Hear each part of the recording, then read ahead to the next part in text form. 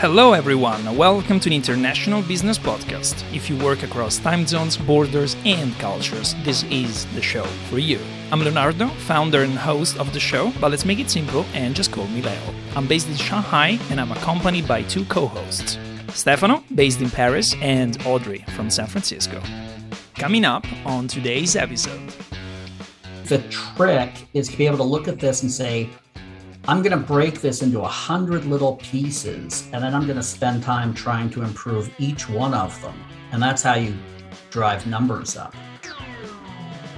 Global sales for a company under about $500 million is all about distributor, salesperson, mind share. And people don't get that. Very often, companies are thinking about how they can screw over their distributors, or they're thinking of their distributors as disposable. They're not looking at them as true partners. Whereas no other department in the company, nobody will come into a board meeting and say, hey, I read this article about a new lubricant. We should change all the lubricants and the machinery on the factory floor. Nobody does that. But I've had people come to me and say, my dad's Swedish and he thinks your strategy is wrong. And I'm like, well, is he in international sales? No, but he's international, right? He grew up in Sweden. Zach has been in global sales for 35 years and now serves as a fractional global VP of sales for 6 companies. He has sold in more than 135 countries and lived in 6. He is also the author of the book Global Sales, a practical playbook on how to drive profitable growth for international sales and marketing leaders. You can find more information about Zach in the show notes, including links to his LinkedIn profile and the book. Let's dive into today's episode. Hi, Zach. I'm glad to have you on. Welcome to the show. Thank you for having me, Leo. I'm really thrilled to be here. I have a question I like to ask every guest. And if you don't have a good answer to this, it means probably we have a problem here. And that is, Zach, why would you define yourself as an international professional? Well, that's a pretty good question, Leo, for me. I've been doing this for about 35 years. I sort of define myself in general as an international salesperson or an international sales leader.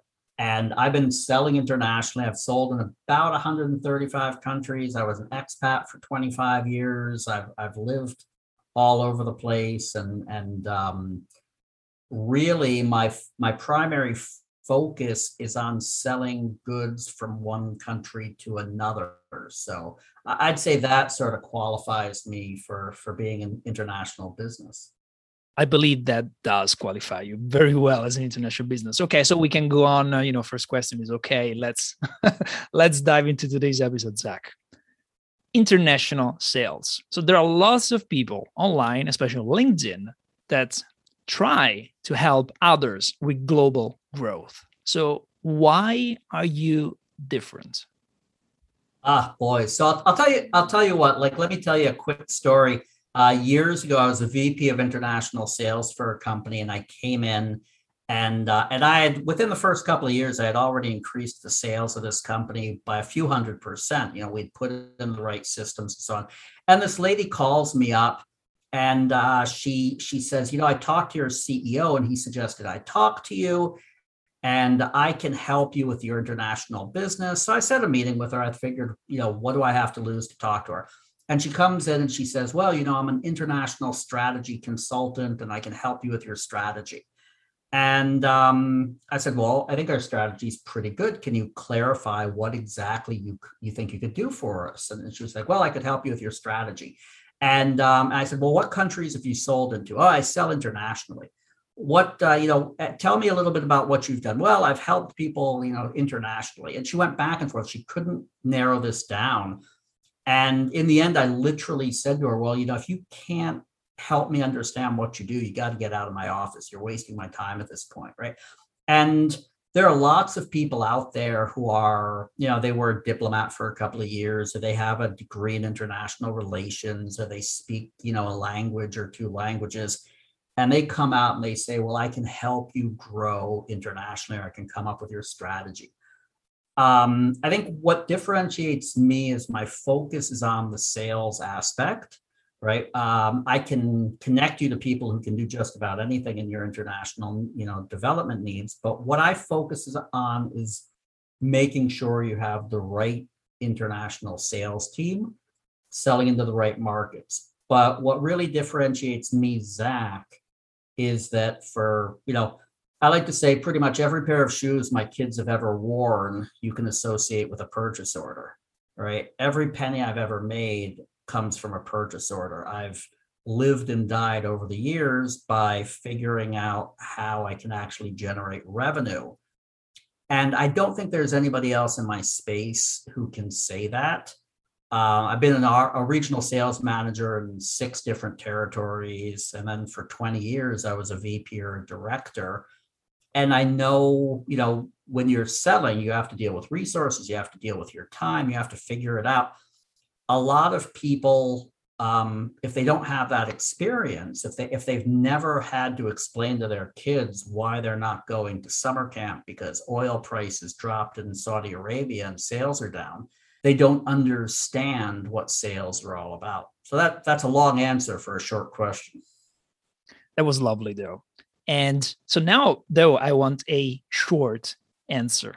I love simple, concise definitions of business terms. How would you define, in one sentence or two, Zach, sales strategy? Sales strategy is figuring out how you get your product to the end user. Beautiful. One sentence. Is that simple enough? Absolutely. Lovely. I always think that if people are not able to, I would say, define clearly and very shortly something, they don't know what they're talking about. They don't get it, right? Zach, you've been working with startups, mid-market, and Fortune 1000 teams. What are the typical mistakes companies of any size make when selling internationally? I'll tell you what, a lot of it comes down to what I would call just intent, right? The best thing you can do for a company is build your international footprint in terms of the value of the company. But it's also very dangerous. If you mess it up, it really can hurt the company. And a lot of people go about it in a very I don't want to use profanity, but like a half-assed way. And I always say, if you had a board meeting and they said, we really have to increase our production, we need somebody great to do this, nobody's going to say, oh, I have this friend of mine from high school who was really good in shop class. We should hire him as our vice president of manufacturing, right? But that happens with international sales all the time. People will say, oh, I have this cousin and he spent junior year abroad, and I think he's a salesman. We should hire him as our VP of international sales, right? That happens all the time. People choose the wrong markets because they say, my wife really wants to go to Japan. So if we sold in Japan, I could take her when I go to a trade show next year. Things like that. And I'll be a little bit more serious about this. I know those things sound funny, but believe me, I see them all the time. But the other part of this is global sales for a company under about $500 million is all about distributor, salesperson, mind share. And people don't get that. Very often, companies are thinking about how they can screw over their distributors, or they're thinking of their distributors as disposable. They're not looking at them as true partners. And they're trying to think of ways to screw over their channel partners. And this is a huge mistake. You're going to live and die by distributor mindshare. I have a question regarding salespeople, Zach. Salesmen are natural? Are they born like this? Or is it a profession? Is it a profession that can be learned? That's a great question. So I'll tell you what, this is actually the type of discussion I have virtually every week in some format or another. So first of all, I'd say there are lots and lots of jobs in sales. And I would say that anybody can learn how to do some job in sales. Okay, that's one answer. But the thing is, if you really love it and you live it and you think about it all the time and you have a concept for it, that's almost something that you're born with. Now you can always improve it. I'm constantly improving. I've been doing this for, you could say I've been selling for 40 plus years, and there isn't a month that goes by without my reading another book or taking a workshop or something. You can always work at learning and improving. But the people who manage a sales process, if you want to be like a good VP of sales, you're probably born into that vocation. Going back to your lifestyle, Zach, what is your favorite part of it? Well, I'll tell you what, Leo, it's a little bit ruined now with COVID. But I used to say, we were talking before about Rome before the podcast. I've been to Rome probably 50 times, right? And I've been to Paris, a similar number. I've been to Singapore. When you live this lifestyle, you never worried that you're not going to go back. And typically, when I go to Paris, I'm not rushing around to see everything. I have a good meal. Maybe I'll take a walk. I've been to see different things there, but I always assume that I'm going to be going back to these cities for the rest of my life. And I think that's a luxury in our profession that people typically don't get. Most people, if they go to Paris or Rome or Tokyo, it's a once in a lifetime thing. So I'd say that's the best luxury of our lifestyle. Very well put. And I haven't thought about it, but you're absolutely right. I'm thinking about all those places where I've been many times because of business. And in my previous job, because in my, let's say, latest job, it happened during the pandemic. So I never traveled for business so far. But in my previous job, I used to go to exhibitions, trade exhibitions. So there are, I don't know, like Dusseldorf in Germany. It's a place. Yeah, right. I've been there like, I don't know, 8-9 times. And how many people do you know who can say that, right? And then you probably know exactly where to get the best beer and the best schnitzel in Dusseldorf, right? And those type of things. And nobody does. And that's the way we live, right? And that's something that is to me, that's the biggest luxury of our lifestyle is, I know where to get a great plate of noodles in 100 cities around the world. I know where to get a great drink in 100 cities around the world. And I'm never under pressure, that people will say, oh my God, I only have 7 days in Paris. What am I, how am I going to see everything? And you're never under that pressure because you're always going back, right? If you could go tomorrow, if you could travel tomorrow, let's forget about the pandemic, where would you pass 1 week of your time? 1 week of my time, nice quiet week, probably in Bologna in Italy. I think that's where I'd go because, just to be able to sit someplace quiet, have a nice afternoon drink, have a nice meal in a pretty courtyard. I think that's probably what I'd like to do right now.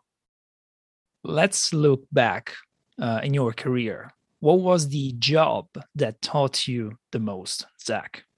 So when I was about 30, I got a job for a multinational corporation as an account manager in Scandinavia. And when I went in for my first day, my boss said, there's been a change of plans. I need somebody to be the director of sales for South Asia. Would you be willing to move to India? And it was a surprise. It was very chaotic for my life, but it was a job I couldn't turn down. And that was the most educational job I've ever had. It was also my first time where I had a serious budget and a serious team of people. I had about 35 people working for me. I covered, India and all the countries around India, but it gave me an opportunity to try out all these things that I had only read about because I had never had enough budget or scope or people before. And also, India is an extremely tough market to succeed in. And I learned a lot of negotiation, of logistics, everything. And I was able to take that market from about they had been at a plateau for about 10 years at 500K. And I was able to bring it up to about $30 million. And that was, it was really a defining point of my career in terms of showing me what I could do if I used the things that I've thought of over the years and I just had never had a chance to really put them in place. So I'm sure that there isn't one trick. There's no special trick or magic wand in sales or any other profession. But if you had to narrow it down to one or two things, what were the factors that brought success to your venture in India? I would say it almost comes down to a very simple thing of looking at it almost as though you were manufacturing something. If you're manufacturing something and you want to do it better, you break it down to the smallest possible components and you figure out how you can improve each piece of workflow. And it's the same thing with sales. And we don't look at it like that most of the time. Some of the best individual contributors I know, when you say to them, what did you do? How did you do this? They'll say, well, I just sold. Well, explain to me the components. I don't know. I just sold, right? I think the trick is to be able to look at this and say, I'm going to break this into 100 little pieces, and then I'm going to spend time trying to improve each one of them. And that's how you drive numbers up. You lecture at prestigious institutions such as MIT and London Business School. What key advice would you give to students who are approaching this harsh and very competitive business landscape? Do it for the right reasons. This is I think harsh is the right word. This is the toughest job in business, international sales. And we talked a minute ago about the luxury of it. And there are things that might seem glamorous, and there are certainly things we enjoy. But I'm 54 years old. 2 years ago, I had 24 red eyes on economy class airlines, right? I very often, I've spent 3 days in a waiting room of the Nigerian Minister of Health waiting to talk to him. It is a brutal, rough job, and you have to really want to succeed. You have to be able to get through the physical hardships and the mental hardships. And frankly, the hardest part of the job is fighting with people inside your company who think, who don't quite agree with what you're telling them you have to do. So it's a hard job. If you have to be prepared for that. It's not just fun. Why do you mean that there are many, I would say, fights within the company more than maybe outside the company itself? So here's the thing. If you're an American, if you're an American man, middle-aged man, you think you can sell. That's just the way our culture is, right? Even if you've never sold anything, most Americans believe they know how to sell. And if you're, an educated managerial class American, you think you know international stuff because you've traveled around a little bit. So if you're the international sales manager, you're constantly coming into discussions where people say, oh, I think I read this article. I think I heard this thing. My friend told me this.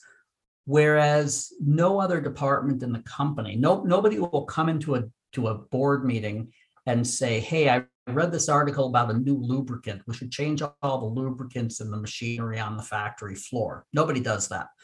But I've had people come to me and say, my dad's Swedish and he thinks your strategy is wrong. And I'm like, well, is he in international sales? No, but he's international, right? He grew up in Sweden, that kind of thing. Or people will come and say, I met this guy, we should make him our distributor in West Africa, but because he speaks African languages. I'm like, well, what's he doing now? He drives an Uber in Colorado. That kind of thing happens all the time. And I just don't think it happens to anybody else in the company. And what do you think is more important, kind of mindset or experience, or the two of them are important then to succeed in international, let's say, sales? Well, I think mindset is where you start.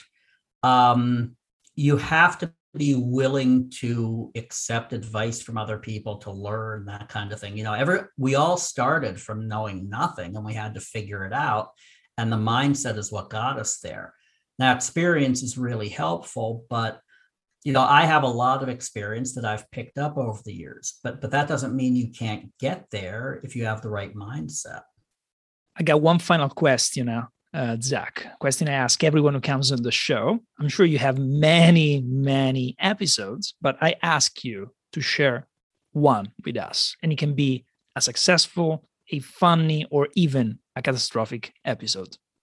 Oh, so I'll tell you, I guess this is a combination of all of those. And this is one of my favorite stories. So when I was working in India, I worked for this Fortune 1000 company, and our market cap at the time was close to $20 billion, right? And I was a little tiny screw in the company.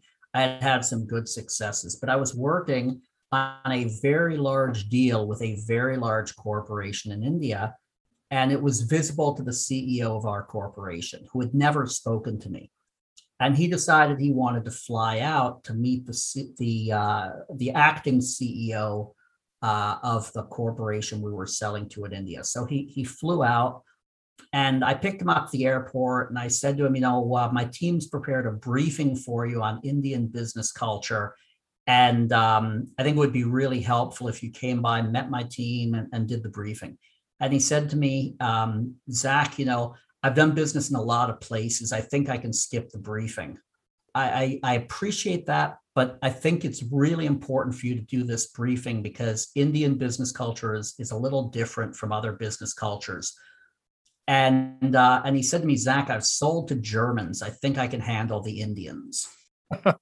Anyway, so we go into this meeting with what's now the biggest corporation in India, to this beautiful building. And I knew the guy. He was the CFO, but he was the acting CEO, not the owner, but he was a top guy in this large corporation. And we go into his office. I had met him several times, and I've been dealing with his people. This was a large deal we were working on.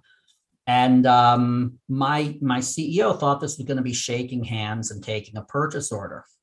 And the guy started yelling and brought up some pretty ridiculous things. Like he basically pointed at me and he said, Zach thinks that I'm stupid. He's a racist. And, I don't like dealing with his team. And he goes on and on.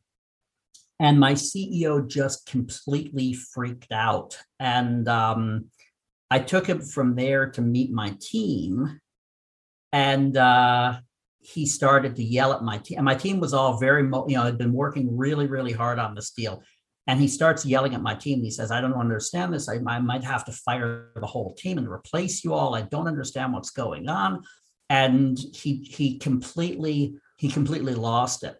And then he goes back to the airport. And in the negotiations, we probably lost $3 or $4 million off of that disruption in my team. Anyway, I see the CEO of this company a week later in the hallway, and he looks at me and he waves me over and he's laughing. And he goes, your CEO is a baby. Who made him CEO of a company? Doesn't he understand negotiating tactics? So that's probably my favorite story about business.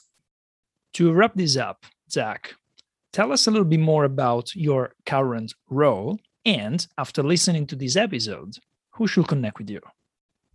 Great. So what I do now is I coach and consult for companies that want to expand globally. So I coach international sales managers, and I act as a fractional VP of sales for small and medium-sized companies that want to expand globally. And I also have training courses for global sales managers. So if you are in global sales and you would like a little bit of help or a little bit of coaching or a little bit of extra training, reach out to me. You can get me at www.globalsalesmentor.com or Zach Selch on LinkedIn. You can find me. And I'd love to find a way to help you expand your global footprint or improve your distributor mindshare. Zach, I want to thank you for your insights. Thank you for joining us on the International Business Podcast. Thank you very much, Leo. It's really fun being here.